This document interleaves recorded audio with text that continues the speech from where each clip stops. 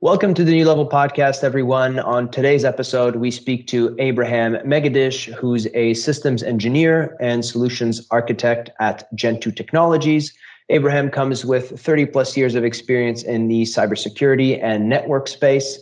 And on today's episode, we talk about how the shift to working from home has introduced new cybersecurity threats to organizations.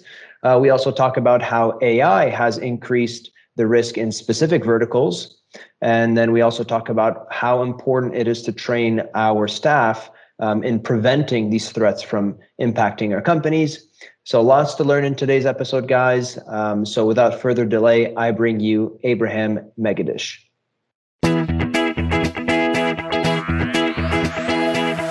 You are listening to the New Level Podcast, where humans talk about automation. We bring you industry experts and share new ideas that help elevate your business. Join your hosts, Philip Agib and Teresa Foreman, on the journey of automation technology.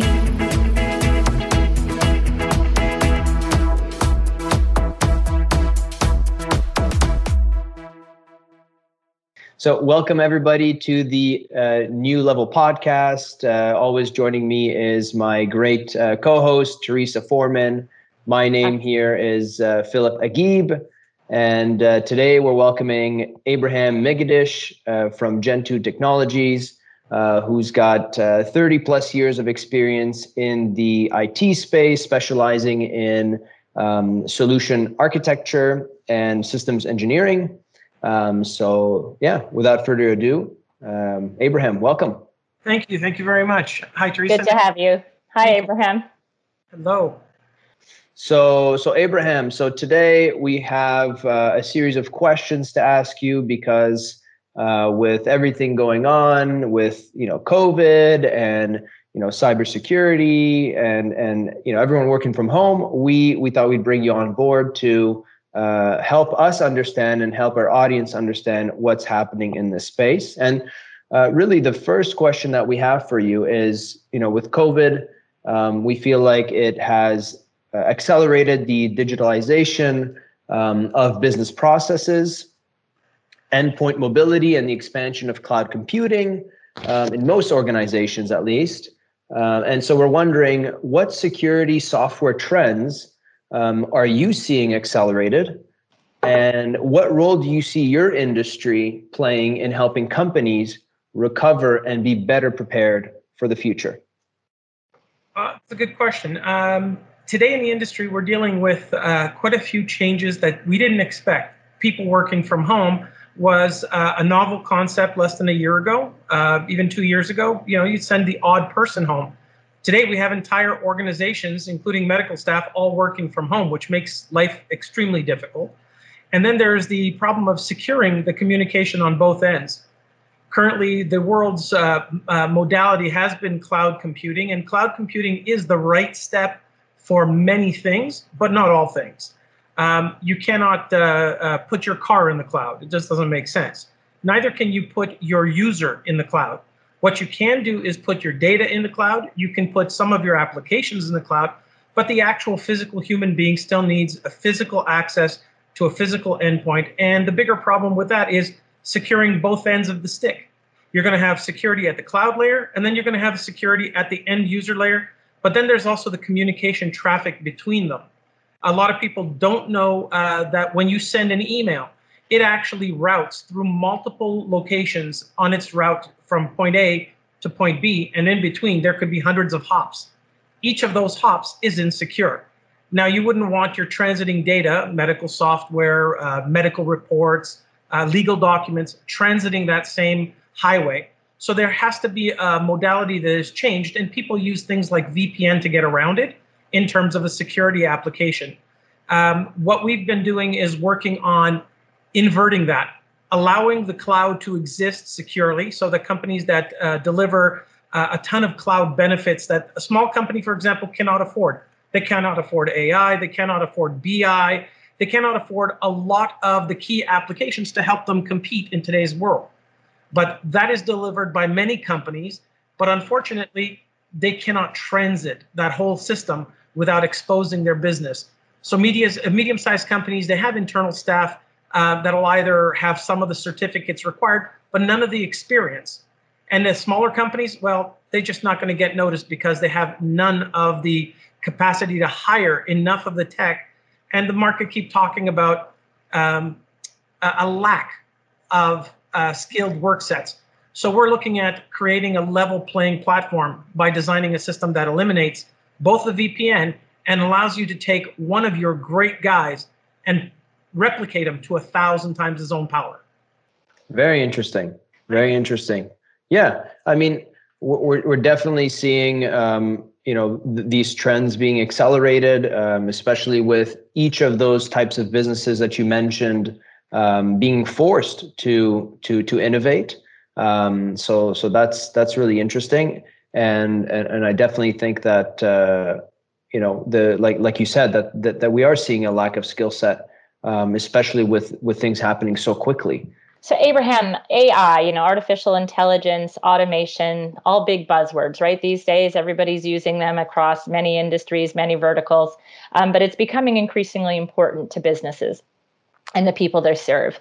So what we'd really love to hear from you is what you're seeing in terms of how AI or automation are affecting the security industry. Well, that's actually a very good question, because it has multiple points that we can touch on. Basically, when it comes to AI, it's a set of automation tools and scripts. People hear the word AI and it sets off a trigger of a lot of keywords in their heads, movies they've seen, things that they actually, some of them are completely off the mark. But the reality is AI is a smart scripting automation methodology to be able to gather a plethora of data from all your devices, put them into a system that you can now glean the information at a single key point, as opposed to hunting down, hey, what happened to this, or where did that go, or who called whom. All of that can now be integrated into one key methodology. This ties in greatly, in the words of business intelligence, the BI aspect of it. You take that AI data that is now gathered, you take another kind of scripting system that's business integration and automation, and you ask it those key functions, and it now has a lot of locations to be able to put I'll get it, probably the wording wrong, but it'll get you the key information you need in either a graphical or a text-based methodology, and now you can actually act on it. Whereas before, it'd be like hundreds of hours of hunting down, and you probably missed everything in the process. This allows corporations to actually excel in the sphere of getting that intelligent information gathered for them. Got it. Thank you. And Abraham, are you seeing any obvious trends across very specific verticals? So for example, healthcare or the SaaS, the software as a service industry, data storage, et cetera. What are you seeing specific that's within industry specific scenarios? That's also good. In terms of industry specific, we're seeing it in healthcare, and we're seeing it in the legal aspect of things with legal software and software related companies. One of the biggest problem is going to be the security of that data that's gathered. The intellectual information that belongs to the corporation must be protected at all costs. If it gets out there, there's a violation in both the Privacy Act and when it comes to the medical industry. That's why they have the HIPAA, FIPA, and other compliance that most people have to contend with. But the most important aspect of this is going to be how to keep that data at rest. If that data is transited, accessed, all of this, that's where the AI and the BI come in a corporation. But keeping that data safe historically has been a near impossibility, and it also depends on the particular customer's system and what they're looking to do to get that data algorithm to stay in one place rather than expand. Got it. Thank you. All right. Very interesting. Very interesting. And I feel like there are some I guess misconceptions, right, when it comes to the safety side and the innovation side and bringing these organizations into the cloud. You're seeing a lot of trends now with telemedicine. You're seeing a lot of trends with insurance companies, and I just think that what you said there about the risks of security. I mean, some people are aware of them, some people aren't. And I just think it's very interesting to see where this is going to go, because it all is very new to a lot of us. That's very true. Data protection is going to be the number one key aspect of the future. We have already seen that the transition from a standard workplace environment to having a workplace environment like Google or whatever, where they had restaurants inside that serve you while you're working, has now actually collapsed under its own weight and has gone back to workers working from home. That data that they are now gathering is 3 to 10 times more susceptible to a violation. Basically, how do you protect your worker and your data when they're not in your office? When they're in your office, you can close off all the doors and secure the data architecture. You can't do that without it. Most of the companies decided, hey, let's move to a cloud environment where we can put everything in the cloud, which is great, but you still have that one small key. What if the violation is not the cloud and at the endpoint? And that will be the impact that brings down a corporation, and it has. Even shipping lines are now, believe it or not, it's the current thing that we're talking about in the industry right now, is shipping lines. They're getting hacked. Their customers' data is being exposed. And those shipping charters, the big ships that are using electronic navigation, they rely on it to survive. If something goes wrong, you're going to lose not only the shipping container, but lives. So that's the kind of stuff we're looking at today. Got it. You know, how are hackers targeting humans, and what can organizations do to train and achieve the prevention of these breaches, Abraham? Well, that's a tougher question. Basically, hackers are not the ones doing it. I look at it as more of an intelligence gathering society out there. You can put the title hacker to anybody: a kid who breaks a software package, someone who just copied or cloned somebody's software as a hacker. But today it's much more, I'll use the word nefarious.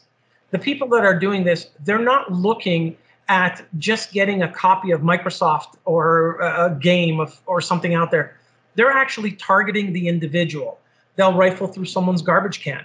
They'll put cryptic code into your phone and start stealing information in order to find out, what do you like? What do you not like? What are your key aspirations in life? And then they'll target you with either messages, communications, emails, letters in the post, to slowly target you. And we call that social hacking or social engineering.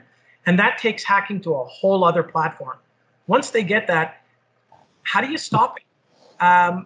We have to go back to the drawing board, because the drawing board is, where did we go wrong? How did we allow this to occur? And is there anything that we can do today or tomorrow to be able to undo the damage that we are seeing in the market today? And it goes back to the level of the organization, the human players, the people that are actually in the corporation today that are actually working there. The C-suite, they have a role in this. They have multiple responsibilities to the organization, aside from the funding of an organization and the connection to other corporations and partnerships and so forth. They have a responsibility to work with their VPs and directors and the people that are in the downline to be able to achieve and act on all of the immediate needs of the corporation, including the product acquisition and testing, to ensure that that product does what they're looking for. But the one big problem in today's industry is a lot of people rely on incumbent technologies, someone they know, because the marketing is much better than the smaller companies. And that's a danger, because you rely on them. And I don't want to mention names, but many of these incumbents have had millions and millions of records released. Sometimes it's better to have the guy no one knows, and your records would kind of stay private and secure, as opposed to one that's already publicly targeted. And the last piece of that is, it goes down to the end users themselves. The end users must get trained. If they're not trained, if they don't have the best interests of the company at heart, and I got to say, a lot of people in today's generation, they're called millennials. I don't mean to call any group out.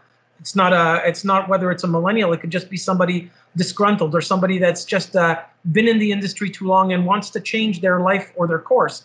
And these people have to have the best interest of the company at heart to know when somebody sends you an email, says, hey, I need you to transfer $30 million or even $30, not to do something without getting that proper we call it in the old modem, the RTX and receive and transmit commands to verify what you're getting and then double check it, CRC validate it, verify what's going on between the interaction of what is being requested, who is requesting it, why would that person request it? Because sometimes the request can come from the CEO, but the CEO should never be requesting it of accounting without it going through the proper channels. So there's a lot of reevaluation of the product and processes, and it needs a company to help mentor them through that transitionary period of going to the cloud. By going to the cloud, they need to know, A, what processes are going to fail. That physical, walking up to the accounting department and saying, hey, I just met with the boss, has now transmitted to, I got an email from the boss. How can you prove it and how can you avoid it? So it's going to be an interesting transition over the next 2 to 3 years. But hopefully at this point, they're actually getting some of these questions already answered. And we've been working on that solution for a while to ensure that at least the machines that are communicating in a solid platform without the ability for someone to interact in the middle. Today's episode is sponsored by Vantry Systems. Vantry specializes in delivering EDI automation solutions through human connection. And so if you're looking for ways to increase efficiency in your business through EDI integration, or looking to connect to more trading partners, you can contact us through our website at www.vantry.com. Back to the show.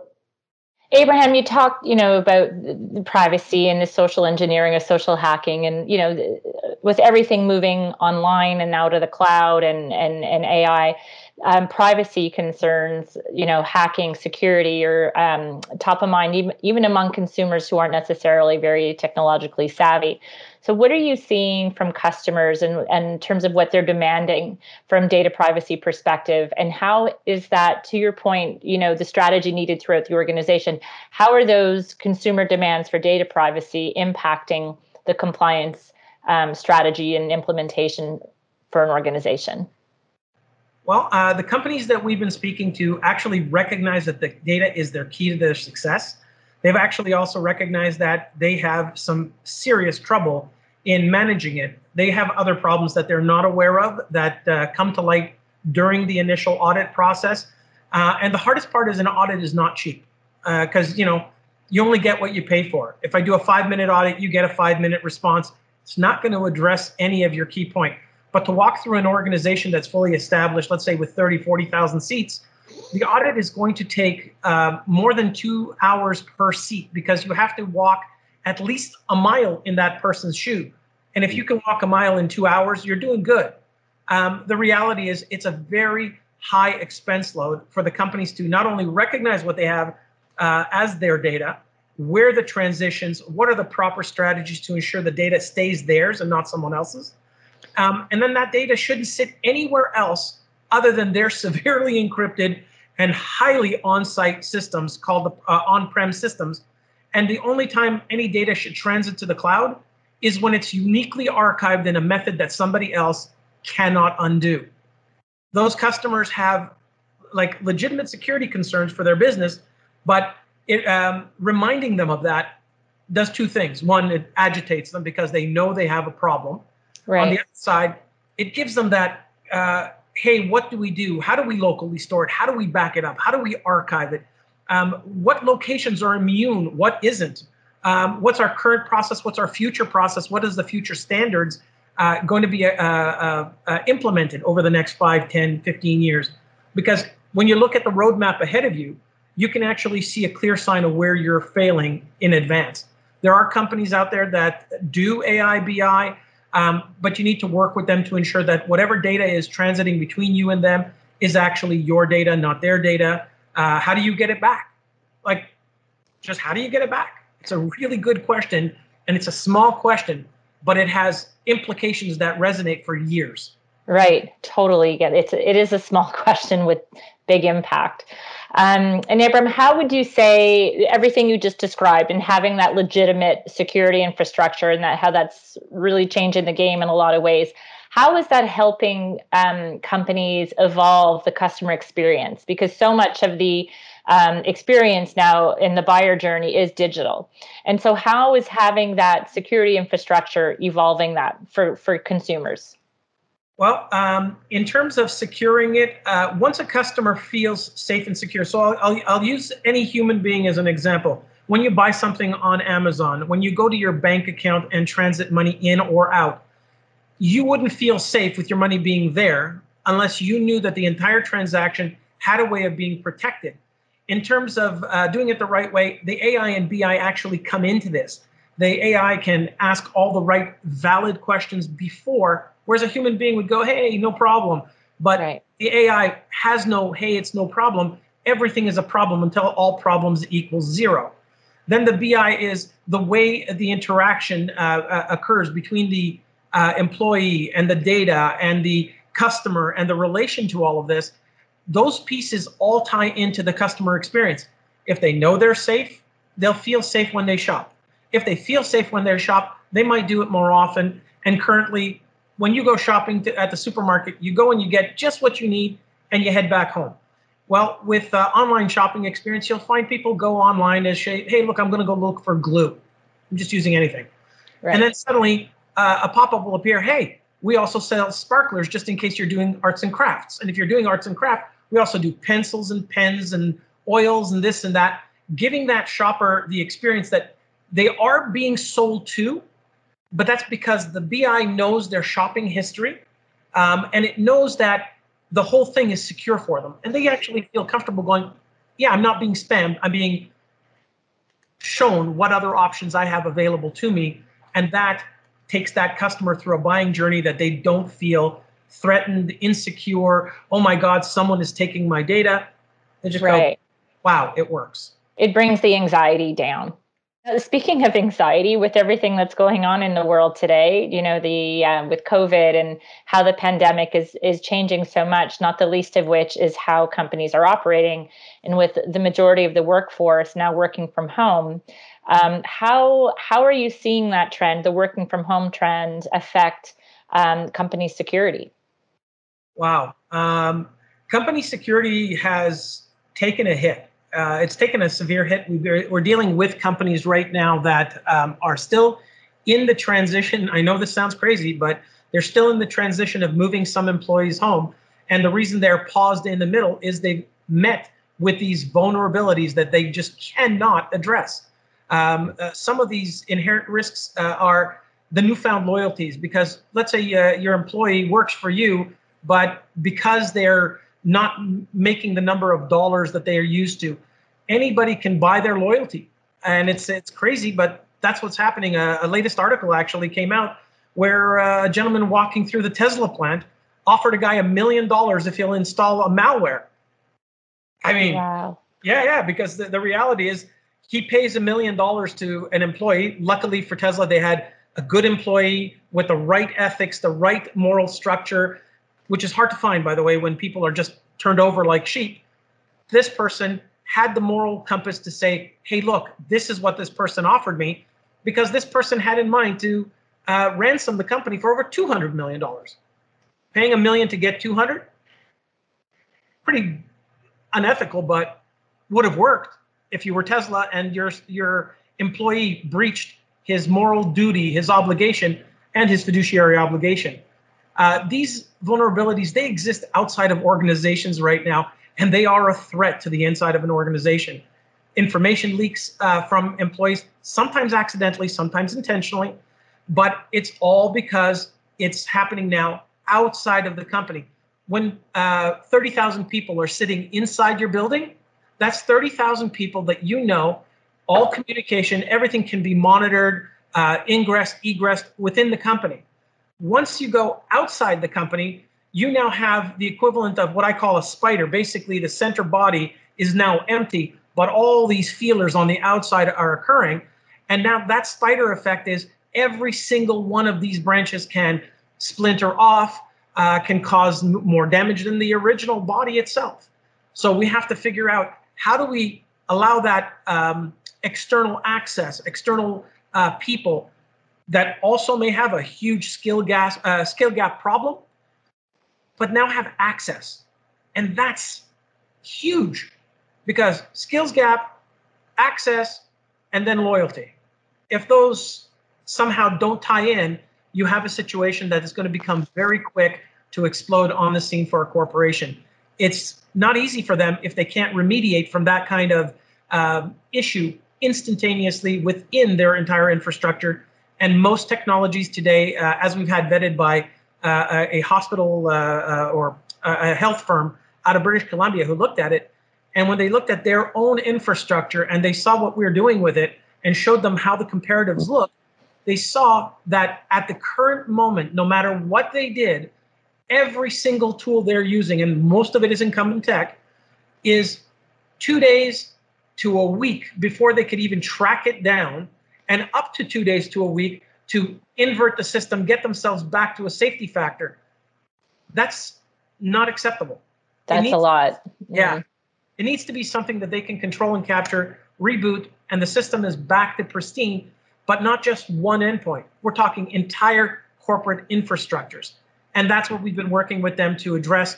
And it does take time. And time is the one thing most enterprises don't have, because their employees can do the same thing just as well with access to on-prem equipment. So now we're trying to invert that again and show them. So it does create major opportunities at this point.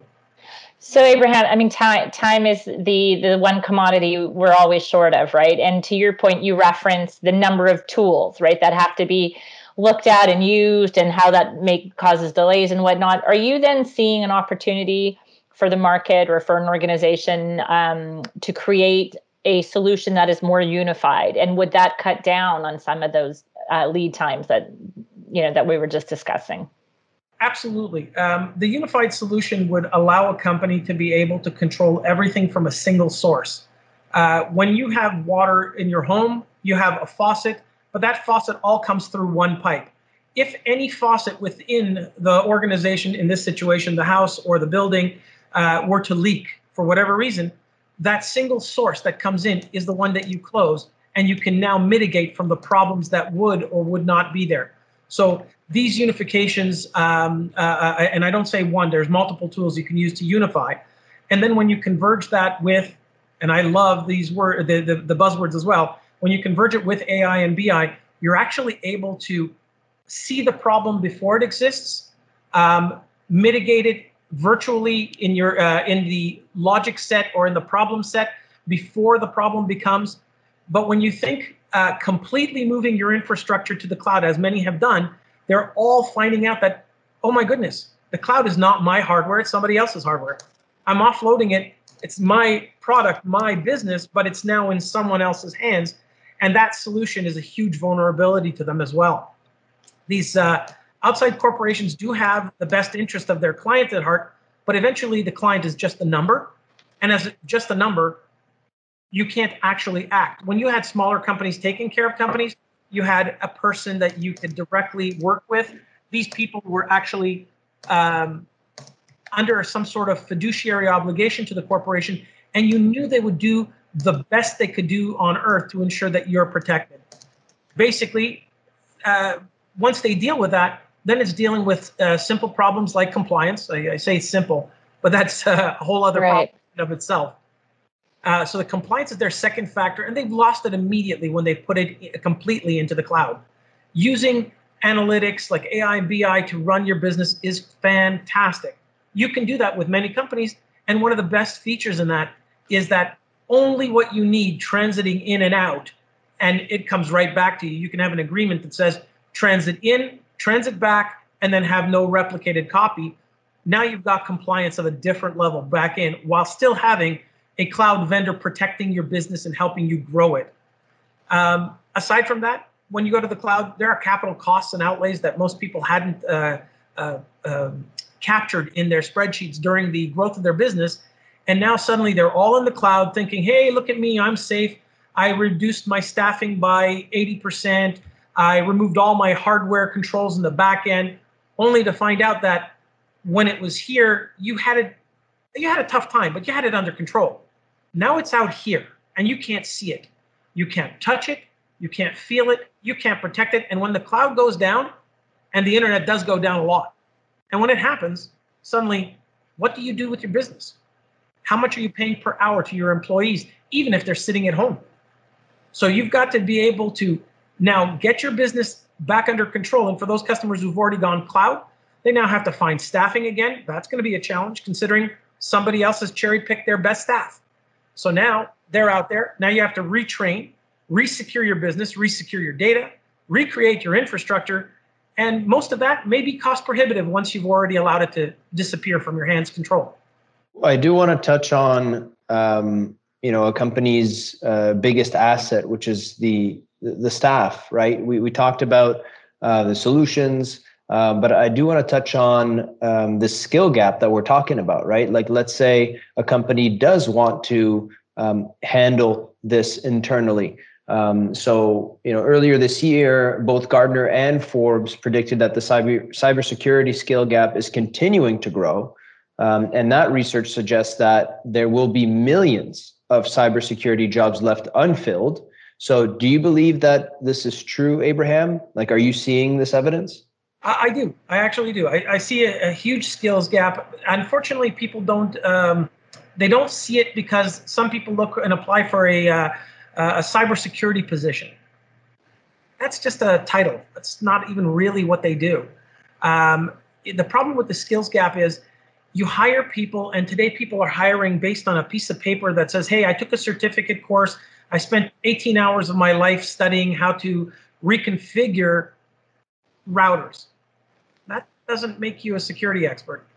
Security experts are those who've actually bitten through the problem itself, worked it out, created either their own product, their own orchestration for this.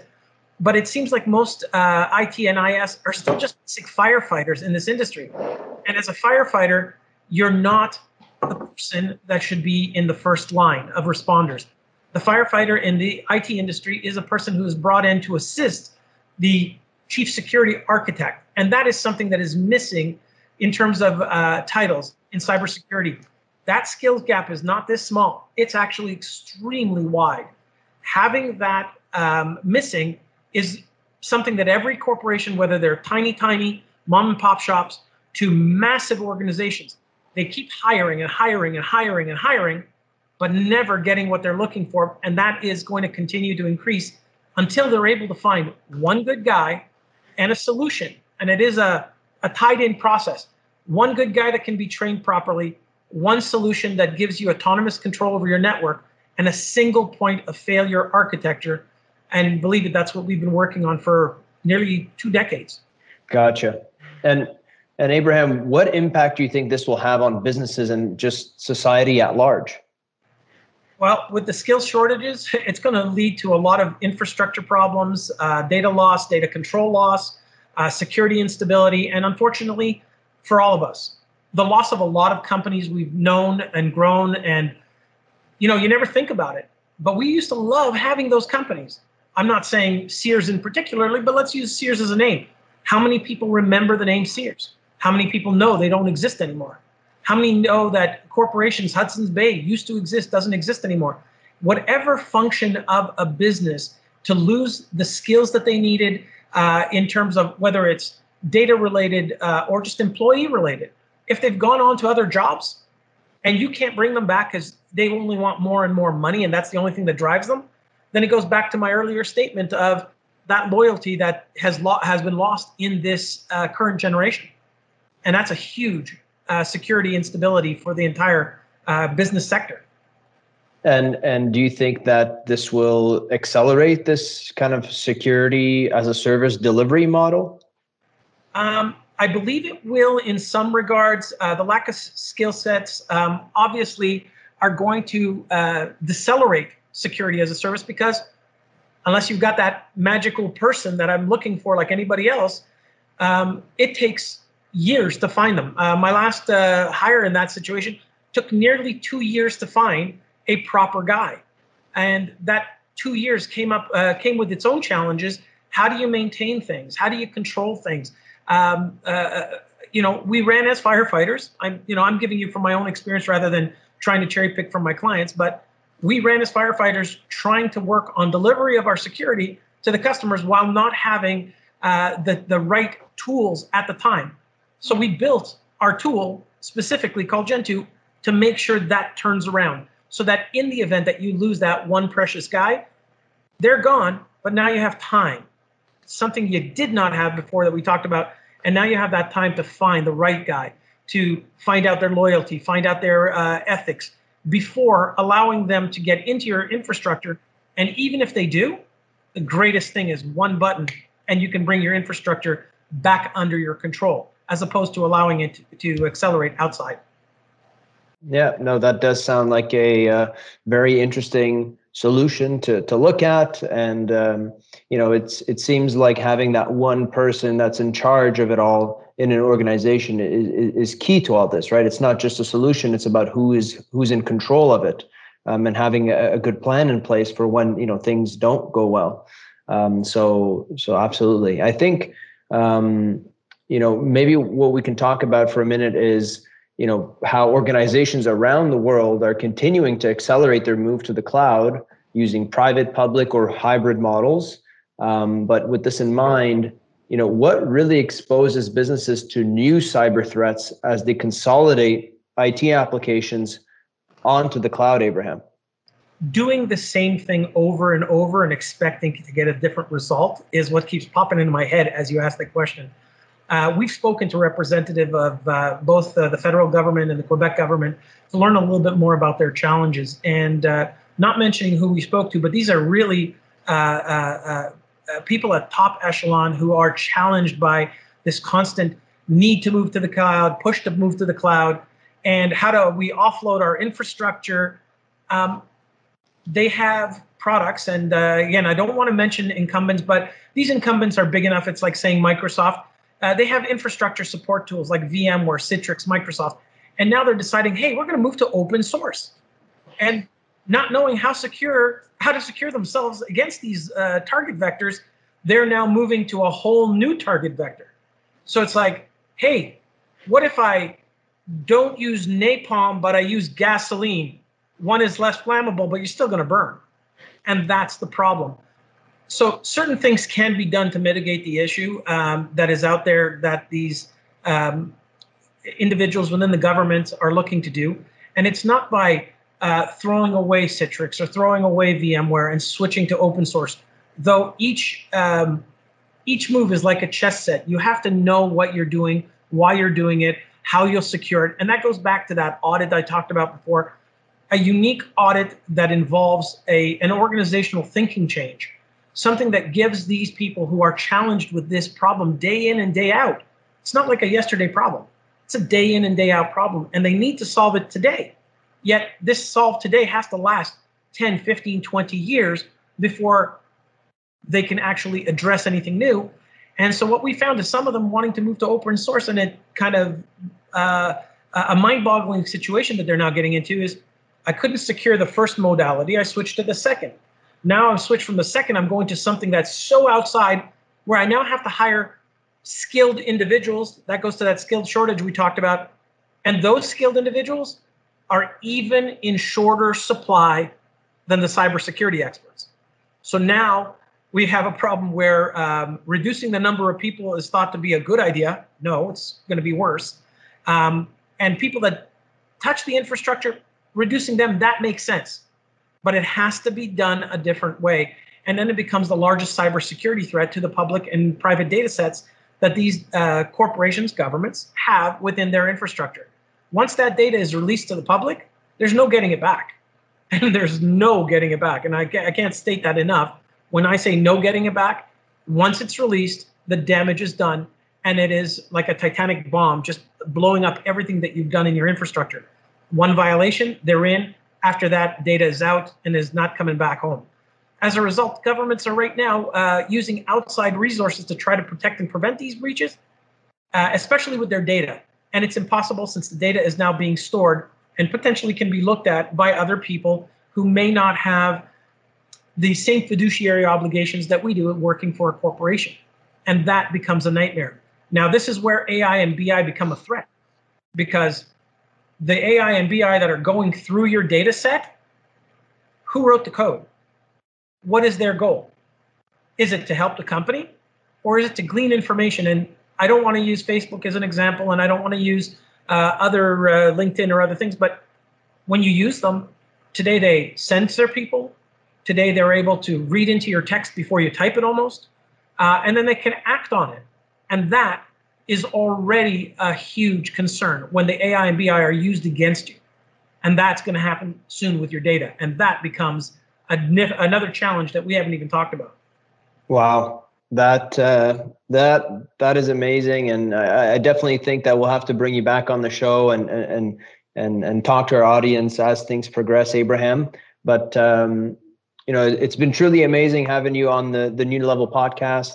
I want to give you the opportunity to give a chance for our audience to learn more about you, the cybersecurity space, and Jentü Technologies. So, how can they do that? Thank you, Phil. They can come up to our website, jentü-networks.com, or just jentü.ca. It'll take them to the link right up to Jentü Technologies. Basically, what Jentü is a single point solution that allows you to orchestrate your entire network without hard drives. Our latest results during testing with a corporation out of Taiwan delivering to the banks was actually a truly eye-opening experience for me as well. Most people say, oh, your tool competes with Citrix or competes with VMware. And I keep telling them, tools compete with each other. Even Microsoft competes with Citrix and VMware. It's not a competition. Our tool actually enhances the performance of Citrix, VMware, and Microsoft. So much so that what we were able to prove to them is a single hard drive in one single server was enough to enable their entire infrastructure to light up at performances they've never seen before. And one of the employees of that company said to us, the part I especially like is the ability to move whatever application I need to the entire infrastructure. And in the case of an emergency, I can, his word was, I can relieve myself of the problem. And I love the way he said it. It wasn't a relief, it was a relief. Because for him, the stress was insane. 30 machines is not a problem. 300 starts to become a challenge. 3,000, and you're now starting to have panic attacks when you go to sleep. And when you hit a 30, 35,000, and in this situation, they have 60,000 endpoints. That means they get maybe a couple of hours a night's sleep. The rest of the time is work, work, work. And when we implemented it for them for 2.5 months for the test, they turned around and said, this is a no-brainer. And by the way, they had a podcast in Taiwan where they included us as well in their speech about it. And I'm waiting to get my hands on that, but I won't understand it. So I think it's in Mandarin. But it's fun. It's fun to know that we're working in the right direction to help the world. This will bring a balancing point. Now a mom and pop shop can manage their infrastructure a lot easier. When they hire an outside tech, there's not going to be fear that the outside tech is going to be the reason their business is dead in a month. And a medium corporation can now continue to operate where they want to reduce staff. I would say you can reduce the reliance on the staff, but now you keep them and train them and help them excel in their own career path, and bring us back just a little bit to the past, where that organization is a group of people that work together and want to continue to work together long into their retirement age. That is coming back. I can see it already. I've seen it with this company in Taiwan, and I can see it with a company out in Texas that we're dealing with. The orchestration is bring as many people back in and keeping that security level high, allowing them to be able to touch into all these new technologies that are out there like AI and BI without the fear, the loss of critical security skills, and the lack of the unique individuals that make up the company from its inception all the way through to its success. Amazing. So thank you again for taking the time out of your busy day, Abraham, and to speak to Teresa and I on the New Level podcast. We hope to have you back again soon, and take care of yourselves out there, and we'll be in touch. Yeah. Thanks again, Abraham. We always learn something new when we're talking to you. So thanks for sharing your time. My pleasure, guys. Thank you very much for having me on, and I look forward to seeing this and many things that you do in the future.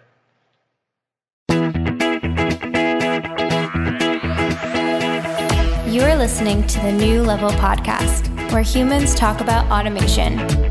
We bring you industry experts and share new ideas that help elevate your business.